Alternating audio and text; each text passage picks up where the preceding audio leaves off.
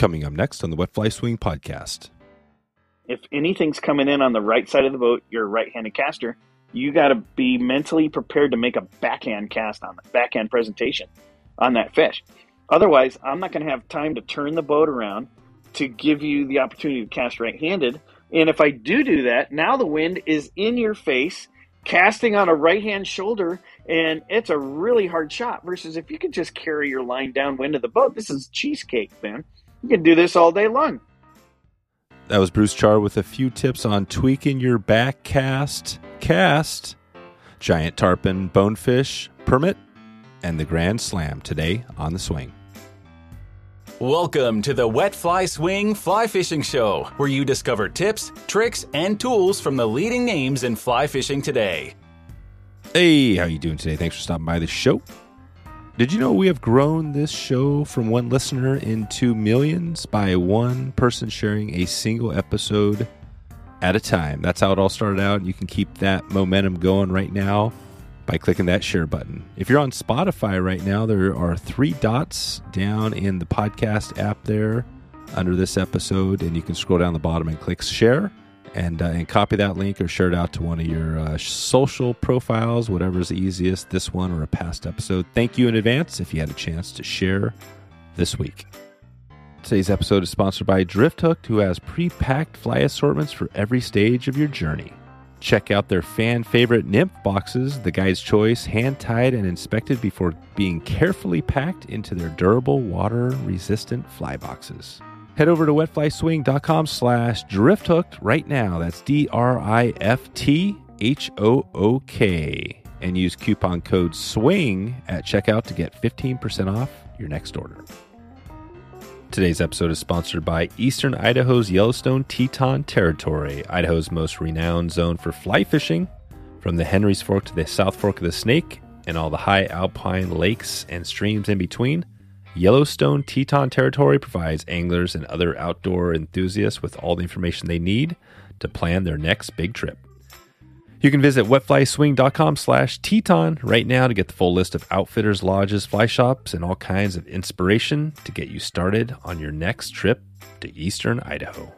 That's Teton, Teton, wetflyswing.com/Teton. Bruce Chard is back on the podcast today to take us into one of the great saltwater destinations in the world. We find out how to catch giant tarpon, big bonefish, and permit on the flats. We discover how to prepare for tailing fish. We get some sight fishing tips, and this is just an all-around huge episode and a great one with Bruce. So kick back, grab your favorite beverage, and enjoy the trip. Here we go. Bruce Chard from BruceChardFlyFishing.com. How's it going, Bruce? Great, Dave. How are you, man? Happy holidays. Yeah. Happy holidays. We're just coming in over the Christmas, New Year's, and we're jumping into a new fresh year. What's the? Do you get excited for the new year? Is this time of year or something you're like got the New Year's resolutions going and stuff like that? Well, believe it or not, honestly, it's the scariest time of the year for me personally. I do a ton of work in December setting up a lot of my trips for the following 2 years, a lot of my hosted trips. And it also leads me into late January where I usually start fishing pretty hard through all my hosted trips and back-to-back days guiding. So 2023 is going to be probably one of the busiest years I've had in a long time. I've got a lot of guys that are feeling a lot more comfortable in traveling. Now that we have the COVID restrictions lifted last summer from traveling with having to get testing and all that jazz, man, it opens up everything. So, of course, everybody wants to go fishing. So I literally have 6 bonefish schools and hosted trips booked for this year. I have a trip to the Baja, hosting a trip to the Baja for offshore species and rooster fish. I'm also going to northern Canada for striper fishing.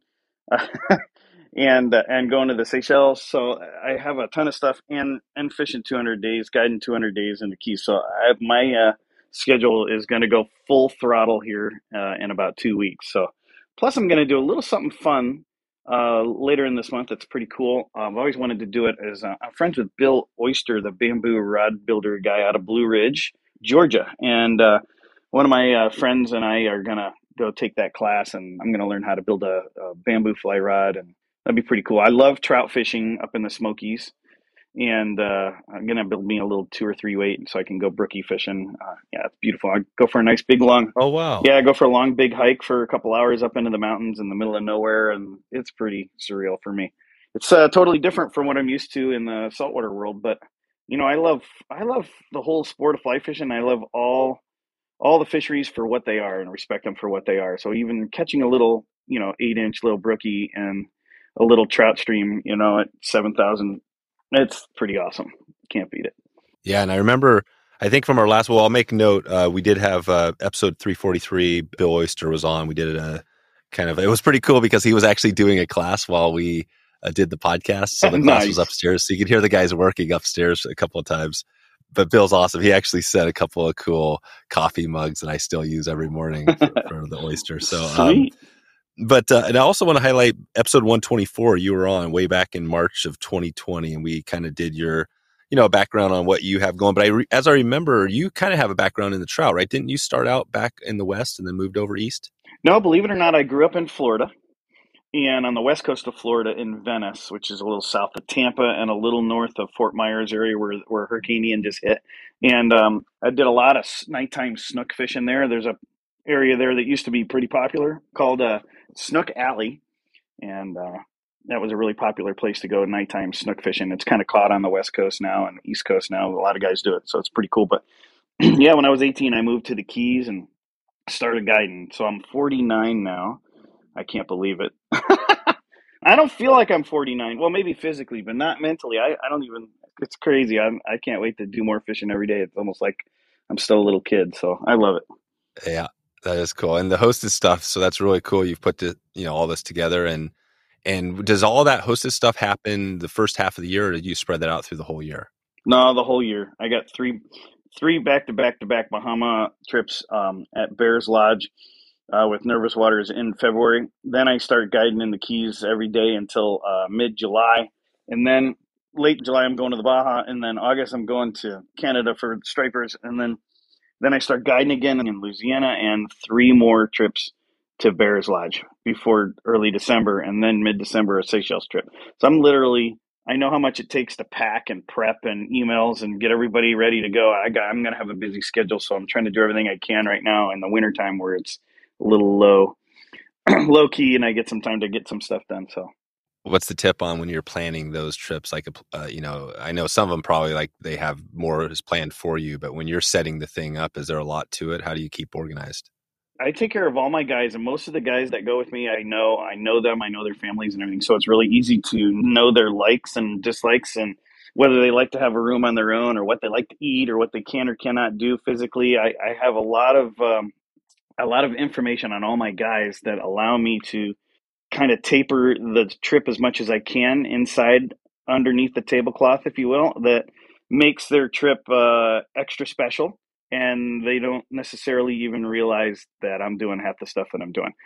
And, a lot of people do hosted trips, and that's great. But, the real value that I think I bring to the hosted trips that I do is that I know all my guys. I know all the customers. I know who's coming and who's going to be on the trips. I know the guides. I go there all the time. A lot of the hosted trips are not necessarily filled with hosts that are as linked into their customers. They just take whoever signs up and away they go. So I do a lot of work with my guys individually before I go. A lot of times I'll even fly to their house and work with them on casting. Oh, wow. And so, depending on what the situation is and what's going on, I'll do everything and anything I can to make sure that they have a great trip.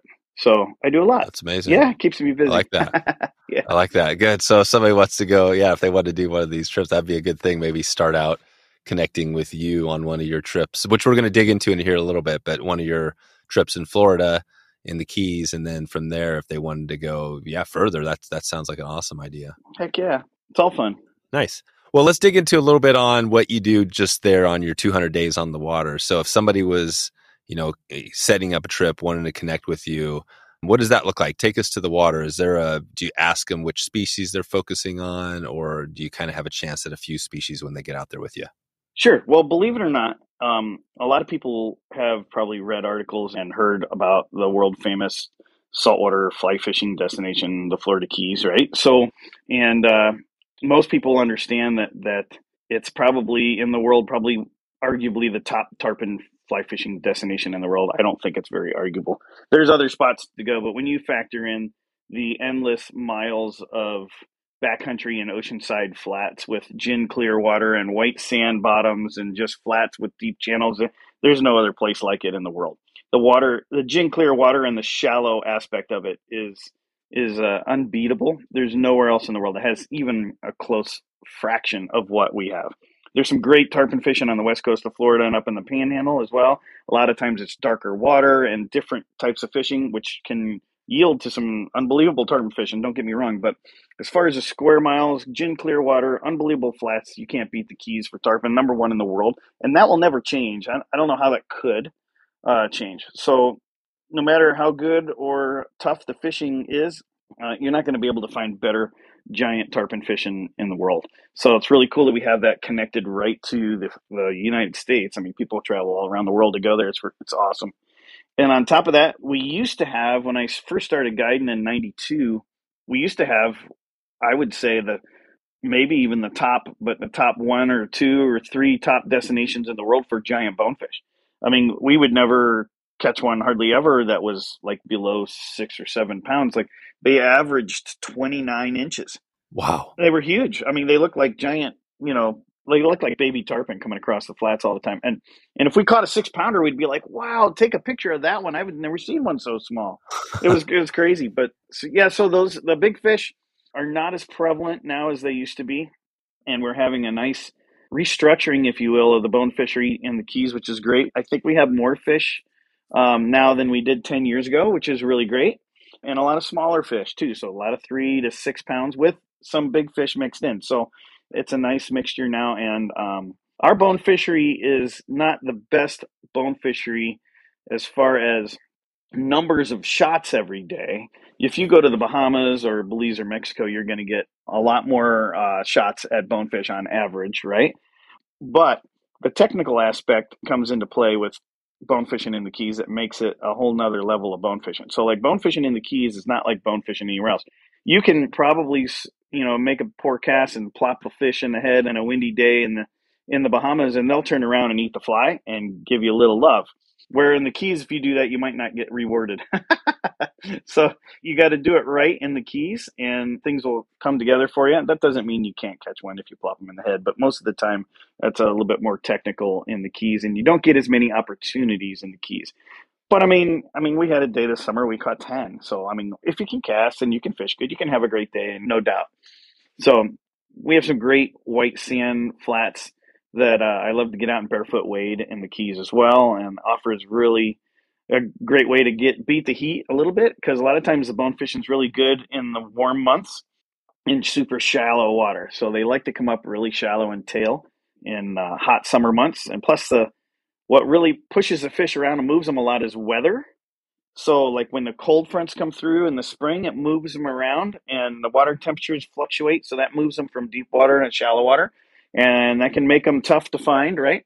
And maybe not as happy to be up in that super shallow water that's affected by the temperatures more. So in the summertime and in the fall, especially too, where it's still warm and we don't have cold fronts coming through, the weather is mild and consistently the same a lot, which they like that. They like that consistency. So they'll get in a pattern where you can find them on certain areas, certain edges of flats, and low tides coming up and tailing on the flats as the tide comes in fairly regularly. And it makes it really a great time to get out of the boat, wade around, and have a different interaction with the fish and the fishery by wading. Wading is unbelievable. And that's why I do a lot of trips in the Bahamas.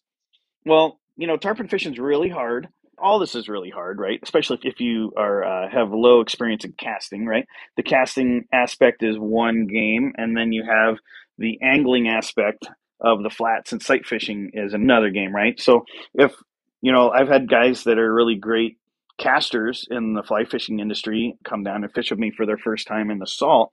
Boy, they can huck a line 100 feet inside the, fly fishing showroom inside, right? They're amazing casters. But when you have to connect the two where you see the fish and then put the fly there according to when the boat is swinging, and you have to stop it in the wind, and the current's going this way, and a lot of things are going on all at once. I don't care who you are. If you've never done it before, there's just a lot to take in right away. And with sight fishing in the flats, you don't have a lot of time usually.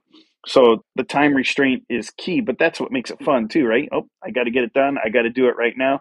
And if you can pull it off and you get rewarded with a fish, the fish will reward you big time because they'll take off. They'll rip 100 yards of line off your reel in 10 seconds or come out of the air jumping right in front of you and mass. Jeez. Yeah, it's really rewarding, but it's also hard to get to that point.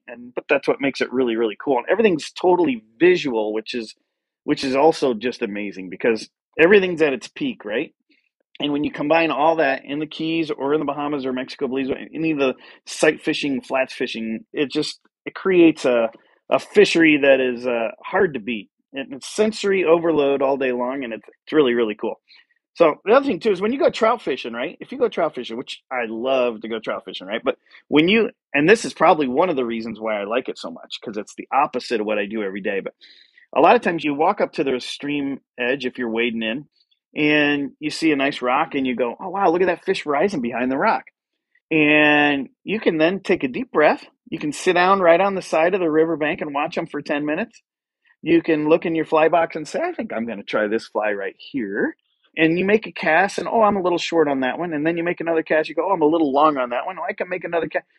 Are you kidding me? You have all day. You could do whatever you want. The fish isn't going anywhere. He lives there. He wants to be there. He's in that little cut or that little area for a reason. He's feeding, whatever he's doing.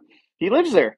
He's not going to be able to swim to Africa very easily in a direct route if he wants to, right? So, like, the time factor is once you see these fish come into your, what I call your cone of vision or your casting zone, you need to be able to actually see the fish.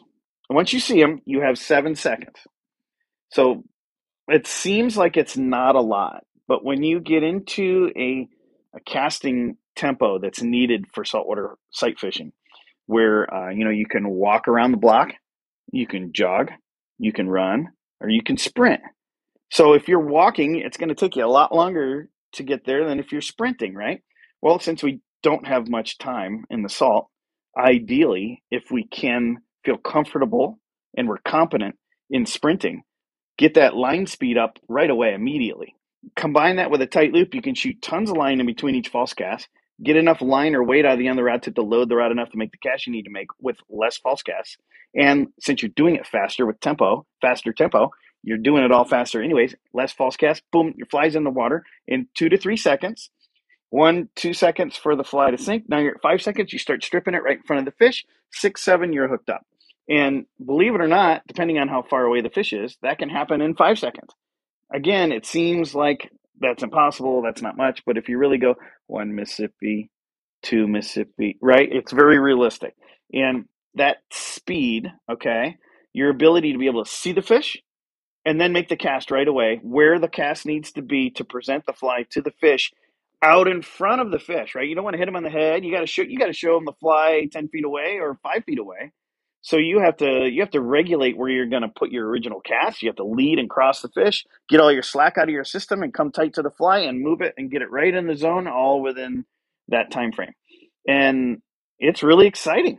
So, like I was saying earlier, I got lots of guys that are really good casters, but have never saltwater fly fished before. So they don't have a lot of experience in sight fishing, knowing what the fish look like, knowing how they move, knowing what they look like in different light angles, different wind surface, a water surface structure, like if it's really windy, it's wavy and white cappy or whatever, different bottom colors, different water flows, like what do they look like, right? What's the difference between a shark? What does a small shark look like and a permit coming up, right? And all that needs to be distinguished quickly, but that's hard without getting a little bit of time on the bow, right? So I've had guys that can really sling a mile, are amazing casters, but struggle at first to try to grasp the angling aspect of it, right? Because now once you throw your fly in the water, you have to put it where you need to put it in order to create that intersect on the fish, right? But that could be a cross-angled current shot while the wind's blowing the bow down on you. A lot of things are happening that you have to regulate slack for right away. And then are you really moving the fly when you do come tight or not? And if you are, how fast are you moving it? Because if you're moving it too fast in your bonefish and you want the fly on the bottom, you might be pulling the fly up off the bottom. They won't see it, right? Or the exact opposite, when you're fishing for tarpon, you want that fly above the tarpon. And if you strip too slow and there's too much slack in the current, your fly might sink. And if it sinks too low, they won't see it or won't like it or turn off, and they won't like that either. So creating the great presentation has a lot to do with being a good angler and having really good situational awareness, having a good feel for what the boat and the current and the wind are doing to you as you're making your presentation, both while casting and stripping the fly. So there's a lot that goes into it, which is really great. But then I have other guys, believe it or not, that have fished a while. They have a lot of experience. And for some reason, just some people are not born athletes, right? And this, let's just face it, this is an athletic sport, right? Can you cast or not, right? I mean, Andy Mill has all the respect in the world from me, and he's an unbelievable athlete. He's a great golfer. He's an unbelievable skier. He is an athlete. I'm not surprised at all that he's really good at casting. So I have guys that I've fished for 20 years that, with all due respect, they've worked really hard, but no, they're not very good casters. And that's okay. It doesn't matter. But they can see really good, and they have exceptional angling skills. So they might be able to get a fly in the water within 50 feet, okay, which is really not that far of a cast. They'll be able to take advantage of probably 80% of all their opportunities are within 50 feet. So if you can just make a nice tight loop, high line speed, low trajectory presentation, you'll be able to take advantage of a large percentage of your opportunities. And these guys can see the fish right away, and they can make that cast right away because it's only within 50 feet, and they can make that cast. If you ask them to go 70, they might not be able to do it. But if they can go 50 or within 40, 35 feet, boom, right away, because they can see, and man, they'll catch fish sometimes more than the guys that are really good casters. So the sight fishing and the angling aspect is huge, and a lot of times it's all the difference in the world. But yeah, so to get back to your questions about the fishery and what I do, so we also target permit fishing in the Keys. I believe, along with Mexico and Belize, it's probably the best permit fishing in the world. All the fly fishing permit tournaments, well, most of them, I should say, are all in the Keys. They started in the Keys. I think another thing, too, that's really unique that I've watched over the years is the Keys, with all due respect to every other destination there is, you're not finding more technically advanced and devoted career path guides in the world than in the Keys. There's no more guides that take their career and what they do more seriously, sometimes a little too seriously, but I mean, the guides in the Keys are unbelievable. And there's a good chunk of them that are exceptional anglers and exceptional guides, and they live fly fishing the flats every day. And it's really hard to beat the knowledge and technical teaching experience that these guys have day in and day out. So, and we all speak English, and most of us are not lazy. So we're fully committed and full throttle. So you're going to get a totally different level of guide experience in the Keys than you will anywhere else, as far as knowledge and everything too. So, but on the other hand, one reason why we're like that is because we have to be, because I mean, we're permit fishing a lot. And if anybody's not familiar, I mean, permit are known as one of the hardest fish in the world to catch on a fly, right? So I've always shared this outlook, and I think it's kind of accurate. But if you make 35 perfect shots in a row to a permit, they could potentially give you the finger every time, and not eat the fly and not give you any love, and it's frustrating. And then you take a shot where you kind of eased up on your cast for some reason. The wind blew the fly and hit you in the back of the head, and then the fly just flutters out there, and it's a horrible cast, and ends up hitting the permit on the tail, and you're like, oh gosh, what was that? And then all of a sudden the thing turns around real quick because he heard the plop, and he goes, wow, there's a fly, and runs over and eats it and takes off. And then you're going, did that just happen? Oh my gosh, right? Like, my angling skills are really good. I got a lot of confidence. I've been making great casts all day. They didn't eat it. And then I screw up and hit him in the tail, and he turns around and eats it and takes off. So I was going to ask you that earlier, Bruce. I was going to ask you, like, in a year, how many casts do you see out there? What percentage of casts are hookups that are luck versus the ones that really was perfect? Well, when you really break things down, it really has to do with, does the fish see the fly? And getting permit to see your fly is more challenging than a bone and a tarpon. Why is that? Well, I think they're pretty concentrated on looking down, but most of the time, permit don't allow you to get very close. So what I mean by that is, with getting a shot at a permit within 50 feet is challenging unless you have an extensive amount of wind or clouds or challenging visual and fishing conditions, right? Which hinder your ability to see the fish, but it also hinders the fish's ability to see you. So give, tit for tat, right? So you can get closer to fish on crappy weather days, and they won't notice that you're there as easily. So when you factor that into play, most of the time when guys go fishing, they're going fishing on nicer weather days or days that you can't see as good, and the permit are farther away. They're maybe 40 to 60 to 70 feet away. And when that type of position calls for a shot, do you know how hard it is to know exactly where your fly is at 65 feet away? Yeah. With the current that's moving through, because permit love water flow. So they're in areas that are usually a little bit deeper and more consistent strength water flow. So you don't really have a really good concept of exactly what your fly is doing. It's really hard. And where you think your fly is at 65 feet away, because you can't see it, it's not on the surface, at least most of the time it's not, it's really hard to have a clue where your fly is. And if you don't have a ton of experience, back to that angling aspect again that we talked about, like if you don't have a lot of experience on the angling side, right, learning how fast your fly moves in certain current and water depth and what fly you have on and how the materials on that fly are and how that affects how the fly sinks or doesn't sink or stays buoyant when you strip, and your leader too, if you have an all fluoro leader, it sinks like a rock. If you don't have a mono leader, that's going to affect how your fly swings. So there's a lot of aspects of this that come into play that you might not know or realize for a long time unless you have somebody sharing that info with you. And Yeah. So permit fishing, I think it's just harder to get the fly in front of them and know that it's in front of them so they can see it at greater distances, and higher the odds you're fishing for permit, the higher the odds you're having a farther distance cast and distance shot. Everything's more challenging. Yeah. So a lot of times the permit will end up leaving our, I would say, cone of vision, right? Our ability to cast, and never even seeing the fly. Like we might even have 4 shots at a permit, but in all reality, you really should only ever have 1, because once you make that presentation, ideally it needs to be in the zone so the fish can see it. And if not, and you have to pick up and take another shot, your odds go down. The boat's now swinging more now, or the wind angle is different, or the fish angle is different, or whatever, because things are changing constantly. So your ability to get that fly in front of them on that first shot increases your odds the most.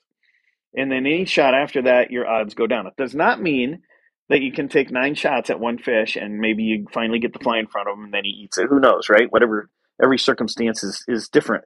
But every time you have to pick that fly up and take another cast is another opportunity that you might spook the fish. The fish might see you. The fish might see your line in the air, or rod tip movement, or feel or hear the boat with the push of the water from the boat, or whatever, right? So there's a lot of different factors. Plus, they're very spooky, right? Where bonefish and tarpon, on average, are not as spooky, right? When you start getting into special weather conditions where it's really calm and high sunlight and all that jazz, and they become pretty spooky as well, which is fun. But nothing as spooky as the permit. So, like I was talking about the guide to the Keys, like when you do this every day, right?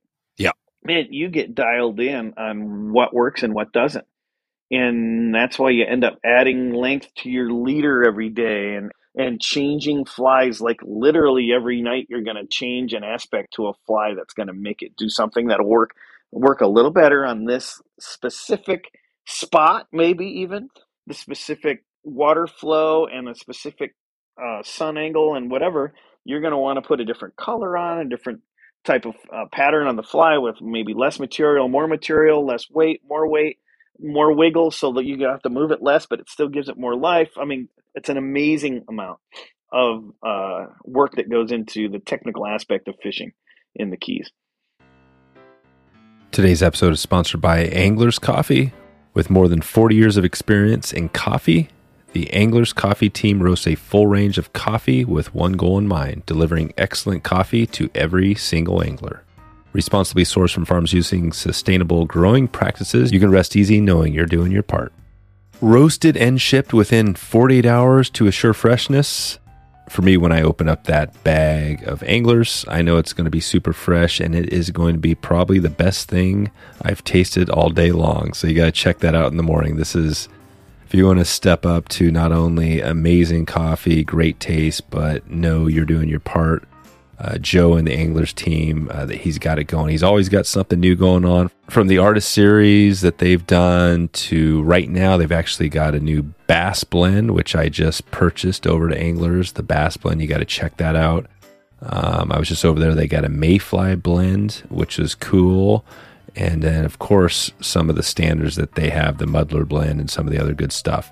If you head over to wetflyswing.com/anglers, you can check out everything they have going on right now, and you can get a little taste and even check out the dry dropper on the go tea bag option. Joe really loves this, and this is a little bonus they're putting in. If you want to really simplify the process, check out the dry dropper, some hot water, grab this tea bag and drop it in. You're good to go with some coffee. Add a little creamer, maybe some honey, which I like to do. If you haven't tried honey, give it a shot. And you're good to go. Like we said, Joe is the man. He's got it going. Great coffee, great taste. When you pay for this coffee, it's a little bit more expensive than just your run-of-the-mill stuff, but it's going towards good causes, whether that's conservation or just connecting with local groups. Joe always has something positive going, and you got to check him out right now. Wetflyswing.com/anglers. That's ANGLERS. To make a change and get a taste of great coffee today. Let's break down. That's a good summary on that. So you've got the tarpon, bonefish, permit. I'm sure there's some other species out there, but let's think about the permit. And if I'm sitting there on the boat, let's just say we're on the boat, and then it's like, okay, there's a fish out 70 feet. What's that look like from picking up your fly to casting? Are you got one back cast to make, and then you're trying to shoot it out there? Take us that. What would be the perfect cast in that situation? Well, again, it depends on the angler's ability to make the cast, right? Their experience level in casting. So can they drop a back cast if they're a right-handed caster and the wind's coming in at 20 miles an hour on the 3 o'clock position on the right side of the boat, and the fish is at 12 o'clock, how are you going to make the cast? Most guys will immediately start casting right-handed because they're right-handed. Well, if they do that, and they have to make a 70-foot shot, that means they have to carry 40 feet of line in the air in order to be able to make that shot. So when they do that, if they don't do it at super high line speed and carry a side cast, right? So your rod tip is 9 feet out to the right of you to give you a little bit more flexibility to make that cast so the line doesn't blow into you with the line out 9 feet from you. Along with keeping the line low to the water, you have to have super fast line speed so it doesn't hit the water, right? While you're false casting. So all that can be changed, if you will, by simply turning around and casting on the left side of the boat, downwind, carrying your line on the downwind side of the boat, okay, and casting behind the boat at 6 and dropping your back cast presentation at 12, because you got to make a 180-degree cast back and forth, right? So you're making a forward cast to your left at 9, your back cast is at 3. Does that make sense, right? Yep. So if you need to make a cast at 12 o'clock, noon, at 70 feet with a strong wind on the right side of the boat, how are you going to make the cast? You got to turn around and make a backhand presentation at 12, where most everybody would think, oh, I got to make a forehand cast and fight this wind. No. So the time that it takes, though, to make that decision right when you're going to make the cast, I need to make a back cast. Man, that's hard, right? So even when I tell my anglers that position, right, where I don't have time to explain to them what's going on, right? So, dude, give me a back cast at 60, 70 feet. See that fish coming in at 12? Yeah. And they immediately start casting on the right side of the boat. I'm going, hey, dude, I said make a back cast. Right? So I've learned over the years that I have to actually tell them this before we get to that point and explain to them, listen, man, if anything's coming in on the right side of the boat, you're a right-handed caster, you got to be mentally prepared to make a backhand cast on that, backhand presentation on that fish. Otherwise, I'm not going to have time to turn the boat around to give you the opportunity to cast right-handed. And if I do that, now the wind is in your face, casting on a right-hand shoulder, and it's a really hard shot. Versus if you could just carry your line downwind of the boat, this is cheesecake, man. You can do this all day long. Yeah, and that's the backhand. And the backhand cast, and again on that one, is where you're literally kind of doing your false cast normally, and then you're casting it. Your backhand cast is the line that shoots out to the fish. Correct. Making a backhand presentation cast. Right, which is not the easiest cast to be accurate. I mean, definitely, I feel like it's harder to be accurate with the backhand cast. But sometimes you hit on, you know what I mean? Sometimes you nail it. Sometimes, and that's a fun cast to nail to get good. Yeah. Well, the good thing about all that is that you're actually making backhand casts every time you make a false cast. So this isn't totally foreign. So you don't have to like restructure muscle memory groups and practice anything different. But one thing I've also noticed, I know we're bouncing around topic here a lot, but this is all really good, really important information. So the key thing here is when you start to make your normal cast, and I say, hey man, hey George, go ahead and give me a 50-foot cast and carry like 35 feet of line back and forth. And the guy makes beautiful casts back and forth, no problem, right?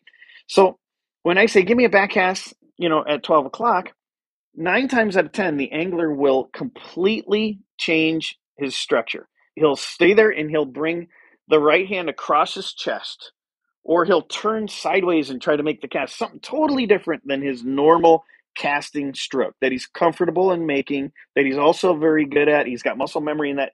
They change it all up and then they can't make the cast because it's totally different. So a back cast, just something to remember here, a back cast presentation truly means a back cast presentation, which means you got to turn your ass around. Turn around 180 degrees from where you want to make your cast and cast away from where you need to make your cast. So now your back cast is lining up where you need it to go, and you're doing it with the same muscle memory that you're very comfortable and confident with doing because you've already done it millions of times with back casting when you're false casting.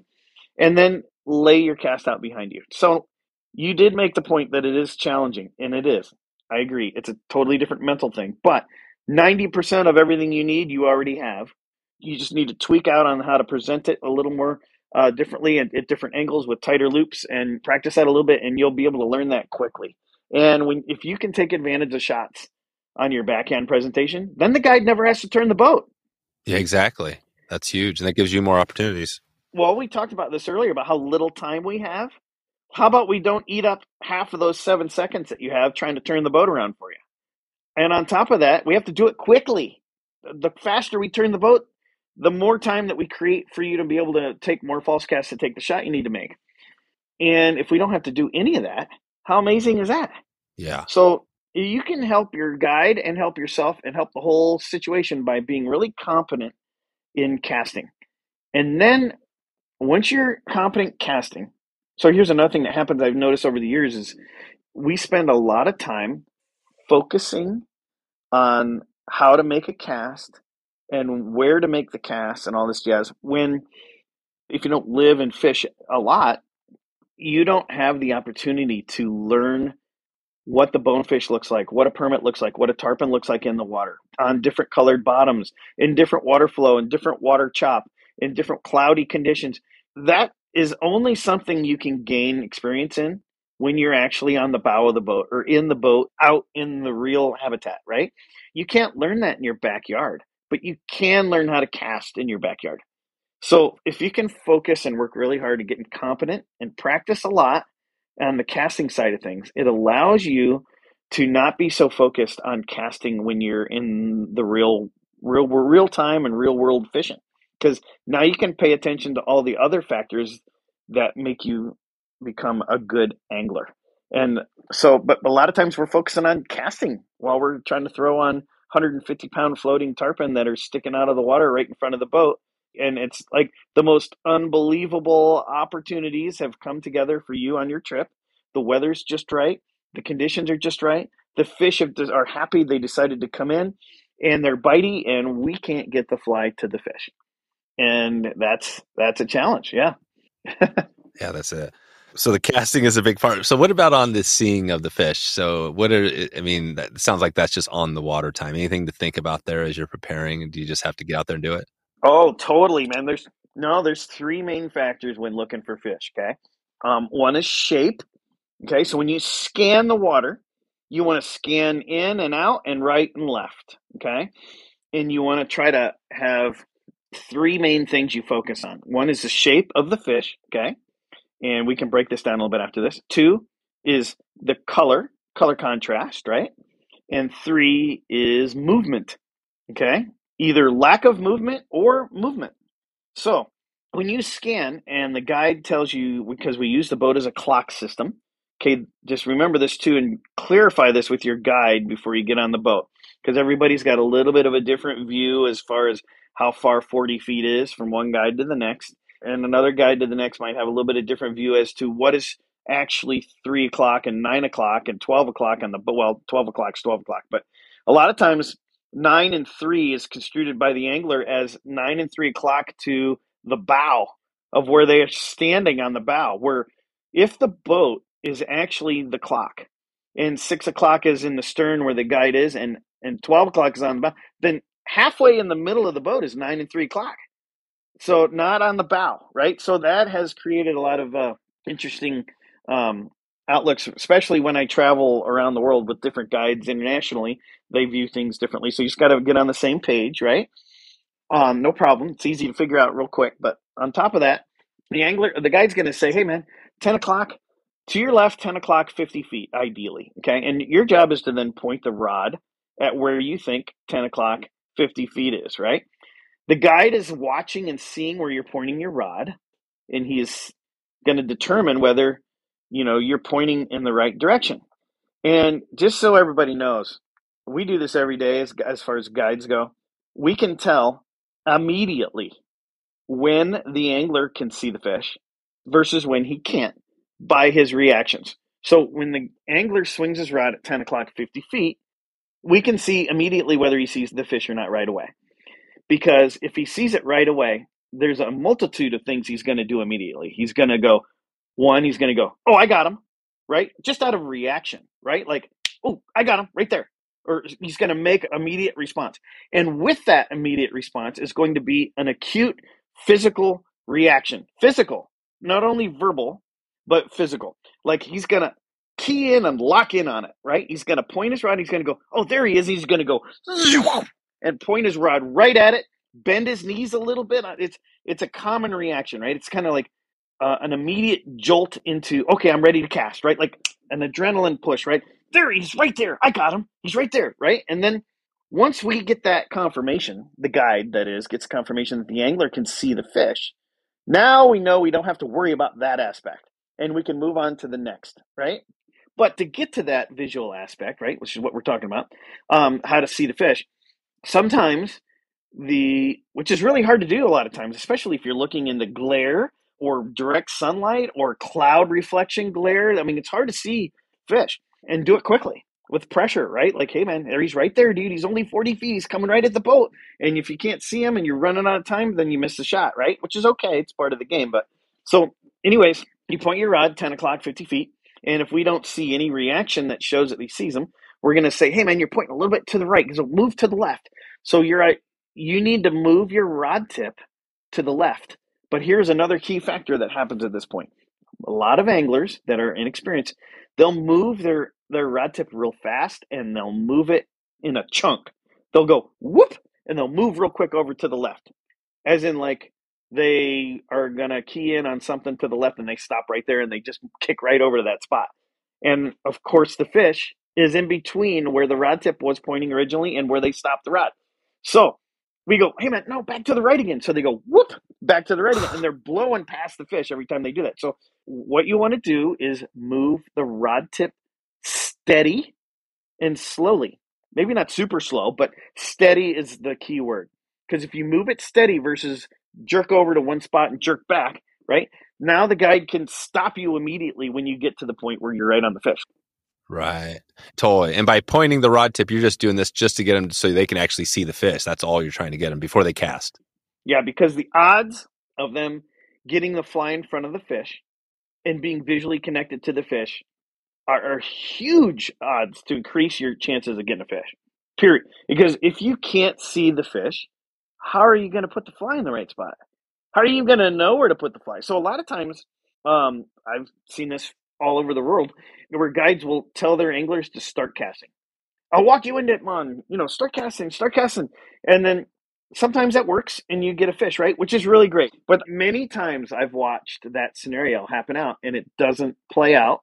Like 90% of the time, it does not play out. And what it does is it throws an extensive amount of frustration into the boat with the guide and the angler because they didn't catch the fish. And on top of that, the angler is frustrated because he never saw anything and he didn't know what was going on. He was unable to catch a fish and he was unable to create any experience value and learn anything from that whole crazy psychotic casting session where the guide's telling him where to cast. He doesn't know what he's doing or what's going. He can't relate to anything. So it was a whole wasted opportunity, 360 degrees all around the barrel. So I would rather have the guy try to find the fish. And guess what? If he doesn't catch it, if he doesn't see it in time and he spooks, he's going to see him after he spooks taking off because usually they see the movement, right? Right. So at least he's going to be able to correlate what the fish looked like, where he was, in accordance to the time frame, and put everything together. Because, like I said, you're only going to get 90% of the time you're not going to catch one anyways, blind casting with the guy telling you what to do. So some guys are happy with that, and that's cool. I don't think they gain a lot of experience with that whole outlook. So I like to try to get the guy to see the fish because, again, remember what I mentioned to you earlier about how when they see the fish, they lock onto it and it's obvious. The same thing happens when they're casting to one. Because sometimes I've seen a guy see the fish and he starts casting, right? And I'm going, bro, you're looking at something different. That's not the fish. And they're like, oh, really? I go, look 10 feet to your left. And then he looks to the left. And then as he's false casting, he's just kind of moving line in the air. And then he goes, oh, my God, there he is. Right. And then he locks right in, boom, dials right in and drills the fly right where it needs to go. And I'm going, yeah, you saw it that time. Right. So it's a dramatic difference for the anglers when they see the fish, they have a chance. So trying to look for the fish, right? So the guy tells you 10 o'clock, 50 feet. You point your rod, move your rod tip smoothly. He'll guide you into right where he sees the fish and where the rod tip's pointing. Now, your goal at all times as an angler is when he says 10 o'clock, 50 feet, you need to scan. You cannot focus at what you think is 10 o'clock, 50 feet, because what's going to happen is you're literally going to be pointing your rod and trying to create a fish to appear out of nowhere where your rod tip is pointing. That's it. And literally you could be pointing 3 feet to the right and the fish is 3 feet to your left. And you don't see it because you're hyper focused on exactly where your rod tip's pointing. So if it's a 50-foot call, scan from 30 to 60 feet, okay, distance-wise, really quickly. It's really easy. Whoop. And then scan from 9 o'clock to 11 o'clock. So your 10 o'clock at 50 feet is going to be in the middle of all of that, right? And if you scan versus point and direct your eyesight to one spot, then you can apply the 3 factors. Is it moving? Is there movement there? Is there color contrast? You know what I mean? Mm-hmm. And what's the shape look like, right? Because here's what's interesting is when you get a lot of experience in looking at fish in the salt, you would be surprised at how straight line all the fish look like. They're all straight. Even the permit, which are kind of different body morphology. They're straight. Now, if you're looking at a side view, okay, you're going to see tail, right? Especially with permit and tarpon because they have bigger tails. Bones are hard to see their tail necessarily unless they're sticking it out of the water at you. But you're going to see their shadow on the bottom if they're in shallow water. You're going to see a different view. But a lot of times the view, even if it's anything other than coming sideways of you, you're going to see a straight line. And even when they move. Now, the only thing that doesn't make a straight line necessarily when they're moving is a shark. Sharks move like a snake. They kind of zigzag and have a lot of water body movement. But man, when a tarpon or a permit or bone are swimming across the flat, you can't even tell they're moving. I mean, you can tell they're moving, but you can't see their actual body move that much, right? Oh, wow. No kidding. Yeah, it's really cool. They're very, very straight. And if you look on a flat and try to find something straight, good luck. It's really hard. Like there's not a lot of straight things laying around on the flats. So if you can correlate shape with a straight line and then put color or movement to that line, you're going to be able to pick out a fish that will jump out at you. This is a good reason to make sure your eyes are up to snuff. Now, I'm just telling you experience I've learned over the years. I've had many guys have a frustrating trip trying to see the fish. And they go, man, I just couldn't see any of those fish. And they go to the doctor and they needed prescription glasses. They didn't even know it. And then when they got them and they came back, they're like, oh my gosh, what a difference. That's huge. So the eye part is huge. Yeah. And on top of that, the being able to scan is huge, and scan for those 3 factors. So fish movement, shape, and then the color as well. So a lot of times when I'm looking for fish, I'm looking for color. I'm looking for color contrast at a great distance. And when I see something that looks like the color that I'm interested in or whatever, then I hyper focus in on that spot and I look for movement and or shape. And if I still can't gather and it still looks juicy to me, I'll get a little closer and get a little closer until I can definitely make a decision on what it is. But all day long, I get guys that point their other go, "What's that? What's that? Was that over there? Oh, is that a one over there? Is that what?" All day long, which is cool, right? Because that means that tells me they're involved, they're interacting, they're not sleeping up there, which is great because this is a team effort. And even though you guys write the check to us so we can take you fishing, it's not us catching the fish for you necessarily. You got to make the cast. You got to be able to put it all together as well. We're making the connection between you and the fish and helping you try to get to the point of being successful. But inevitably, you need to make the cast and you need to make it happen. Yeah, that's perfect. When you're on the boat, do you instantly kind of know what fish is? Are you calling it out saying, hey, that's a bone, that's tarpon? Are you letting them know? Well, yes, but here's another factor too, is when we get on a flat, I'll tell the guy, like, hey man, this is a tarpon spot. Grab your tarpon rod. So even if there was a bonefish that swam by, you probably would not be in the position to try to catch it because we're looking for tarpon, right? But a lot of times tarpon and bonefish are nowhere near in the same flat too. So maybe if you're looking for smaller tarpon under the mangroves, you might see some bones or permit around that, and that's cool. And that can create a fun little aspect, like, wow, here comes the bones, grab the bonefish rod, and then they're putting the other rod down and grab the bone. So that can be exciting. That can be exciting. But for the most part, that's not what we're doing. So we'll come up on a flat, and I'll be like, all right, bro, this is a permit spot. Grab the permit rod and get ready, and we're going to fish around this point. You have a pretty good idea what you're going to do and what to expect. And a lot of times, if we're going to fish a flat that has bones and permit on it, we'll use a specific fly that I know that they both like. So then you can target either one. No problem. Okay, either one. And then what does that look like in the morning? Are you doing this even before if somebody, whether they want to really go for a permit or a bonefish or a tarpon, are you doing that? Is that well before the trip even starts, figuring out what, what I mean, like the focus, or is it always kind of open? No, sometimes you get guys that are like, well, I've been doing this for 20 years. I've already caught tons of tarpon and tons of bonefish. I want to go permit for 6 days straight. And if that's the case, then we go permit fishing. And we focus on permit. Every spot I go, we go for permit, and we target and we target and we target and we target. But a lot of guys too are like, oh, I want to go do whatever you want. Like, I want to go do whatever's best.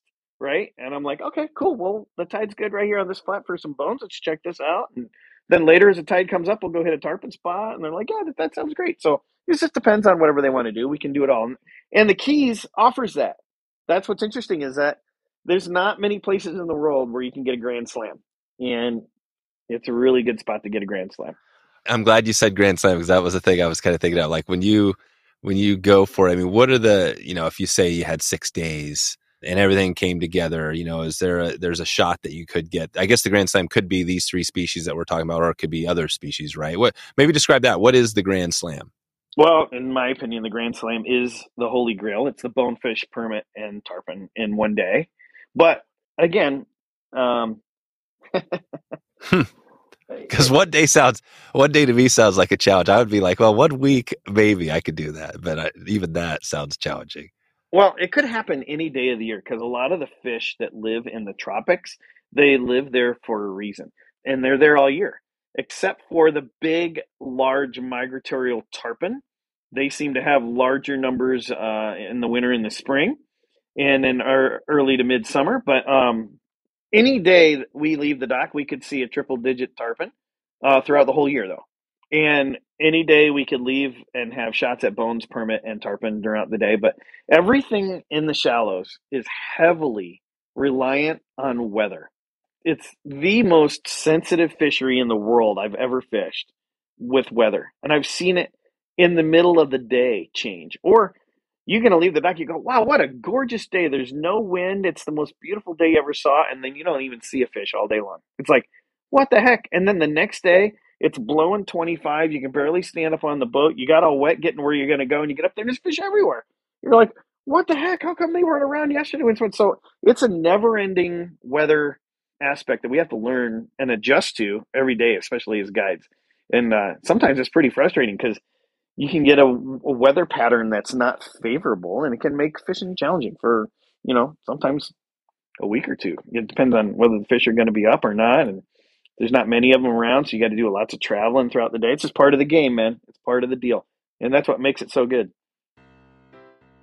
Today's episode is sponsored by Range Meal Bars, made by a small team of passionate outdoor enthusiasts. The Range team only uses the highest quality gluten-free ingredients, and they know they want to fuel your body with the right stuff.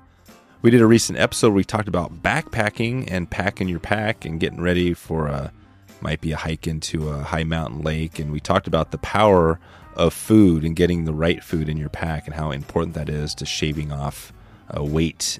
And this bar packs a punch with 700 calories. This is a super dense bar, tastes good, and it's exactly what we were talking about in that episode. So you can pretty much throw one bar in there if you had to. To be honest, this thing would probably make you through a couple of meals. I eat these things whenever I need to, and usually one chunk of this, one bite, will keep me going for quite a while. So it's quite a bit different now that I've been snacking on these for a while, definitely than pretty much all the other meal bars because of the caloric intake. And this is important when you're out there for safety or on the water or just staying from that, keeping that stomach from growling. Like I said, Range Bar is small enough to fit in your hand and slides easily into your pocket of your vest or sling pack, anything you need. They currently have 2 flavors. One is chocolate coffee, and the other is molasses ginger sea salt. You can check out Range right now at wetflyswing.com/range. RANGE. Range Meal Bars. You won't go back to the normal bar. Okay, back to the show.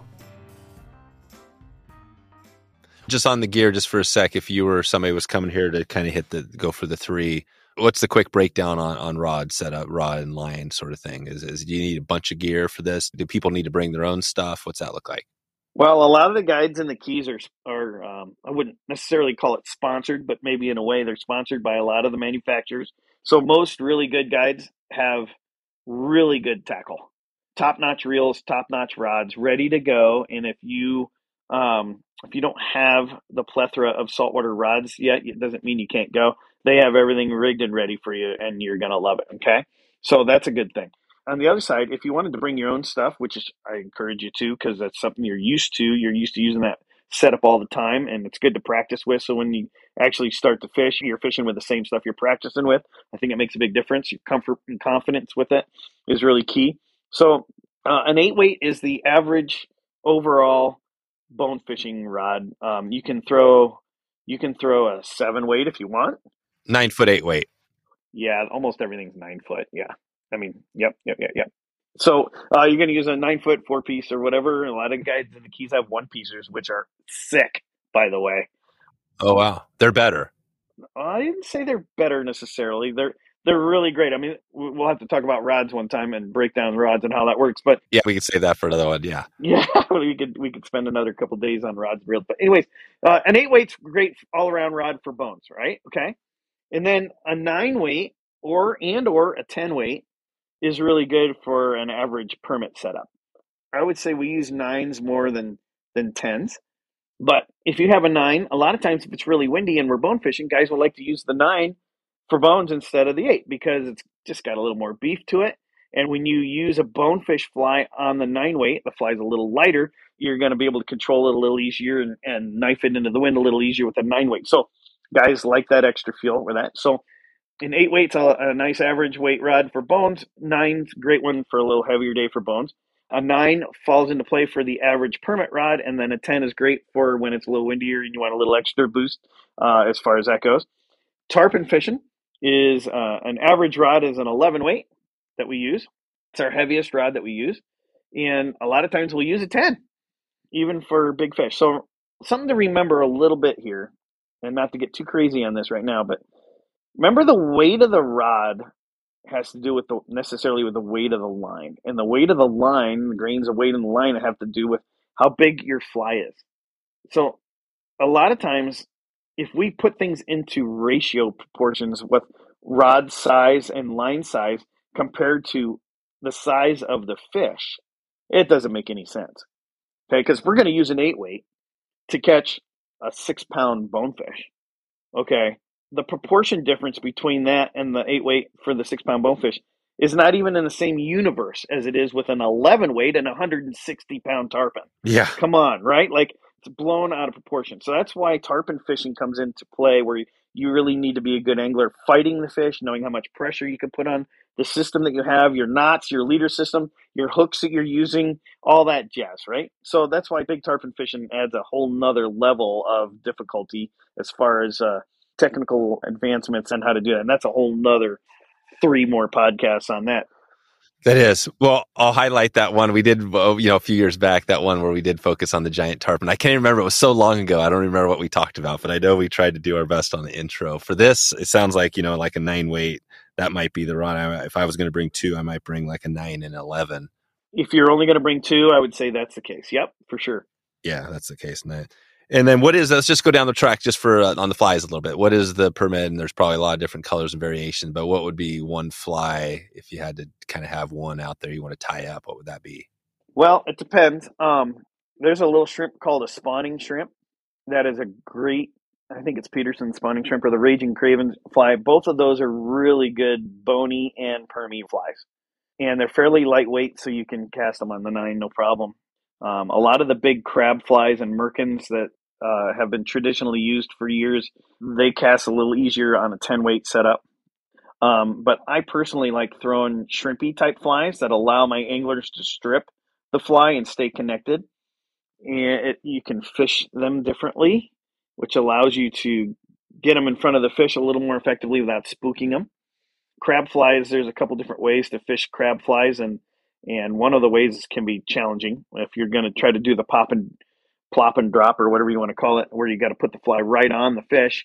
It calls for an extremely accurate cast, and then on top of that, you have to be immediately know where your fly is, how much slack you have in the system, watch the fish's reactions. It really takes an advanced experience level to be able to pay attention that would to that. be cool. Yeah. Oh no, it is really cool, but. I'm guessing you're doing that closer in. I mean, are you doing the plop and drop when it's 70 feet out? Well, it depends on what fly you're using. Yeah, so if you have a 70-foot cast, you got a crab fly on there, and that's your tactic, then yeah, you're going to have to do that. so this is where I was saying earlier, permit fishing is harder because you have to be perfect with your cast, and most guys are not perfect with their cast. Most guys actually have a hard time, forming a tight loop and making the cast where they want to put it in a timely manner. So it's all good. It doesn't matter. I'm just saying that's part of the challenge. Yeah. Well, and the sidearm thing is one that, especially if you're coming from trout, well, not always, but, that sidearm cast isn't something you do all the time. But that is a good one to practice, right? You could practice the sidearm at night. Oh, it's huge. It's so vitally important. Matter of fact, most guys that are true saltwater fishermen, they automatically, even if nobody telling them, they automatically end up being an off side caster or a full side caster all the time.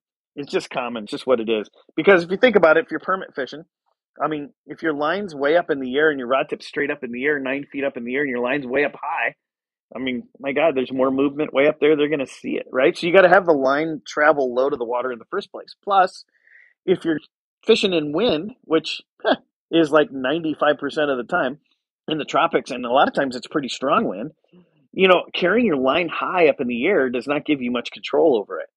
And plus, when you lay that cast out and it lays out high in the wind, it's going to blow as it falls to the water.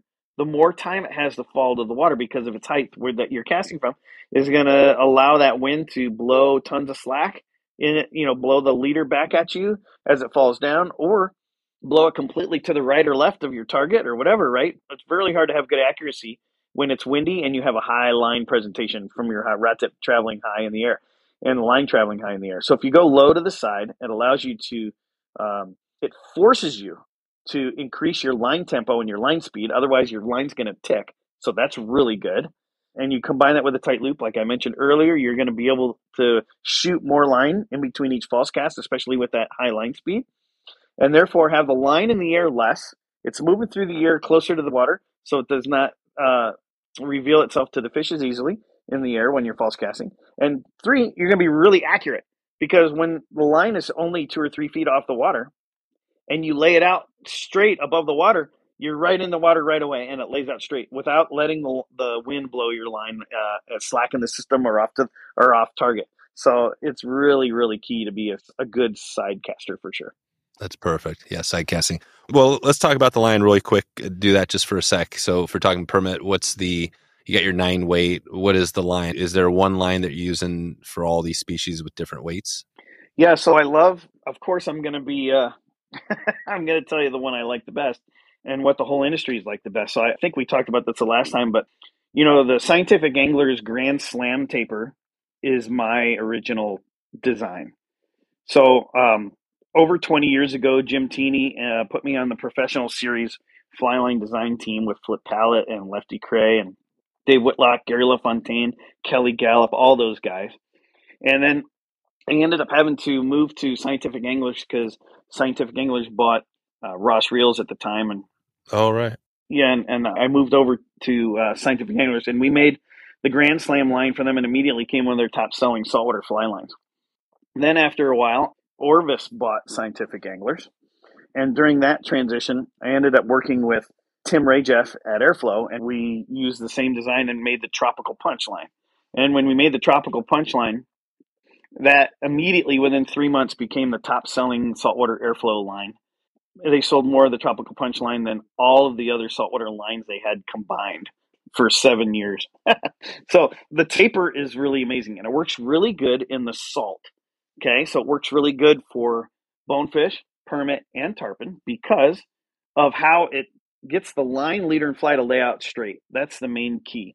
So when you're an angler on the flats and you're sight fishing, slack is not your friend when you're casting, and slack is not your friend when you present your fly into the water. You need zero slack, or as the least amount as possible. Because if you're not tight to your fly when you're stripping it, you're not moving it. And if you're not moving it, then you're not putting the fly in front of the fish, or the fly is not going to be where you think it should be in front of the fish. You've got to be able to stay tight to your fly, right? So when your line, leader, and fly lays out straight on your presentation, that's less work you have to do to get tight to your fly. You're tight right away. And that is key.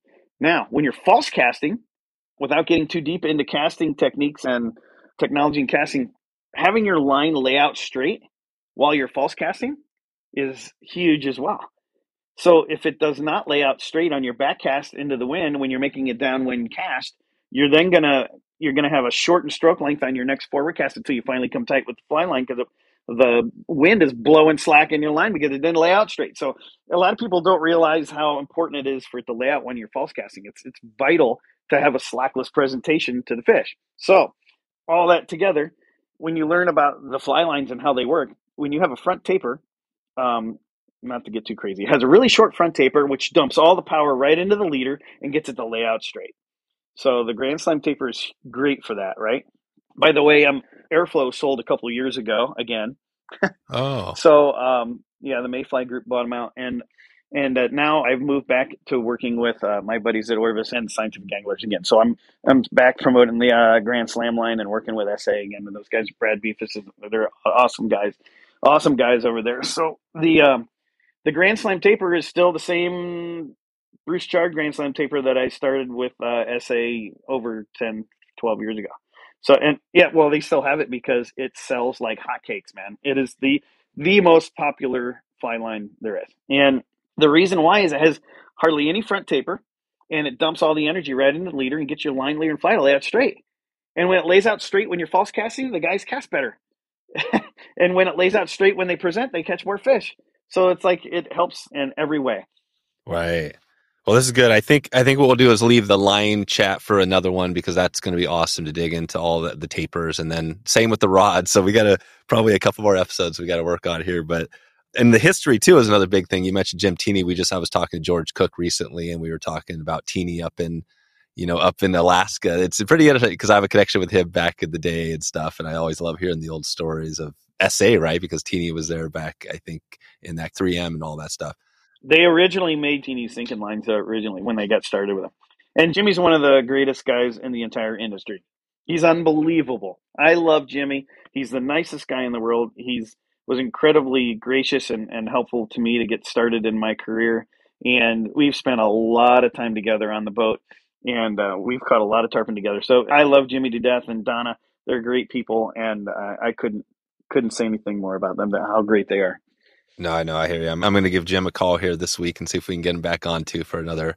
It's been a while since I chatted with him way back at the start too. So So this is good. Well, I think, this one for sure, we're leaving tons. It's hard. You can't really dig into all the species. I just want to do kind of a primer on, heading down that way. And we'll kind of check back on a lot of this stuff. But let's do we got the 2-minute drill. Let's see if we could get this, wrap this up in 2 minutes. We got a few questions that are going to be quick and fast. You ready for this one? Let's go, buddy. All right. So the first thing I was just thinking earlier, you said the 7 seconds. It kind of feels like the 7-second ride, almost like hooked on an 8-second ride, like with the cowboy analogy, right? Is that kind of what this feels like when you're out there? And does it just feel super crazy, or is it like Zen moment when you're out there and just doing this stuff?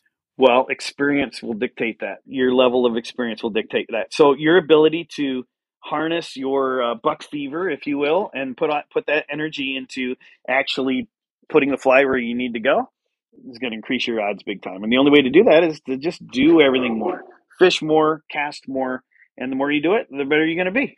All right, perfect. And you got a dog in the background. What's the dog? You got one dog or two? No, it's my yellow lab. What's his name? Echo. Oh, Echo. Nice. Yeah, it's actually my son's dog, but yeah. Oh, cool. All right. We talked about some wind. Do you have another wind tip? If somebody wants to get better at casting in the wind, what would you tell them? Yeah, so one of the biggest factors of casting in the wind that I've seen that helps most anglers is to realize that it's really hard, even for the best casters in the world, to shoot line on your presentation cast into the wind and still get it to lay out straight. So what I've always shared with anglers is try to get into the mindset that you need to carry outside of your rod tip while you're false casting in the air. You need to carry as much line as you need to make your cast into the wind. Okay? So if you need to make a 45-foot cast into the wind, you need to carry 45 feet of line in the air. Okay? And then when you make your presentation, hold on tight with your line hand, forcing all the energy in that loop to go right into the upper leg of the line and lay out straight. Okay? Because the second you let go with your line hand to shoot the line into your presentation, the wind is going to beat down your cast and throw slack in your presentation, and it will not lay out straight, and you will potentially miss the fish or have to make another cast, right? So stay connected on strong, especially stronger wind casts, right? And yep. And listen, if you need to make a 60-foot cast into a 20-mile-an-hour wind, and you can't carry that much line in the air, guess what? I don't care who you are, you're not making the cast. So you're going to have the guy pull you closer, or you're going to have to wade closer before you start to take the shot. So understanding your limitations and what you can do and what you can't do, and with different weather conditions, will probably increase your odds of catching the fish more, because you're going to go, I can't take that shot right now in this wind and with this wind angle. I got to get a little closer. So then you take that extra step to get a little closer, and if it works out and you get the shot, now you can drill them because you got the confidence and you know you can make that shot, and you make it, and it works out for you. Perfect. And what's a conservation group? Somebody want to dig in and support some of the group, or a group out there doing the work. Who would that be? It's hard to beat the BTT that really focuses on supporting habitat and building the fishery that we all love all around the world. Yep. Bonefish, Tarpon Trust. Yes. Awesome. What's the glasses? I know Costa, we've worked with Costa in the past. What would be the perfect saltwater lens? So, or is there more than one? Anything that's copper or amber colored lens. Now remember, when we're fishing, and it's maybe someone that doesn't know this from experience, or doesn't have the experience to know this yet, but when a cloud comes over the top of your sunlight and clouds you out, it's literally like turning the lights out. Like, poof, see it. You have zero contrast. Everything's kind of the same drab, low light color, and it changes everything. So your ability to not have a cloud on your eye all day long, if you will, means that you should not be using a gray lens. So gray is like putting a cloud over your face all day long. And if you use a light colored amber or a light rose colored, violet colored, or even a light copper color lens, it's key to creating the best balance of contrast and the best amount of light allowing to get into your eyes so you can see that contrast and best. So I like the copper lenses the best. Awesome. Well, we'll leave it there, and we'll send everybody out to Bruce Chard, flyfishing.com if they have questions for you or want to connect on a trip. But Bruce, we'll definitely circle around for another one to kind of dig more into all this. But thanks for all your time today, and excited to hopefully get out your neck in the woods sometime soon. Sounds great, Dave. Talk to you soon, buddy. So there it is, wetflyswing.com/408. 408er. That'll get you the good stuff. Check it out right now if you want links and everything else we have going. Quick listener shout out before we get out of here today. Matt Tweetmeyer from San Jose, California. Want to give Matt a big shout out. I want to say thanks for your support, Matt, and appreciate you for listening to the podcast. If you want to connect and get a shout out here, you can go to our website, wetflyswing.com, or check in with me, send me a DM on social. Give us a mention. That would be amazing. Let's take one quick peek before we get out of here today and see where we are headed next. All right, we're not leaving on Thursday. We're not heading too far away. We're heading down to North Carolina with Brian Horsley. We're going to be digging into a little more saltwater fishing. He's got a unique fishery there that we dig into as well. So we're keeping this saltwater love going this week. If you get a chance and you have time and want to let me know what you'd like to hear, maybe that's another saltwater trip, maybe that's a freshwater, or maybe that's just some random topic or guest, please let me know, and I'd love to put that together for you. I am on my way out of here. We've got the Euro School right around the corner. If you're interested in Euro nipping and finding out about that, heading to a great location for some trout fishing, we got that coming up as well. And maybe we'll see you out there on the water. Maybe we'll catch you online. And I hope you are having a great evening, a great morning, or a great afternoon, wherever you are in the world. And I look forward to talking to you soon. Thanks for listening to the Wet Fly Swing Fly Fishing Show. For notes and links from this episode, visit wetflyswing.com.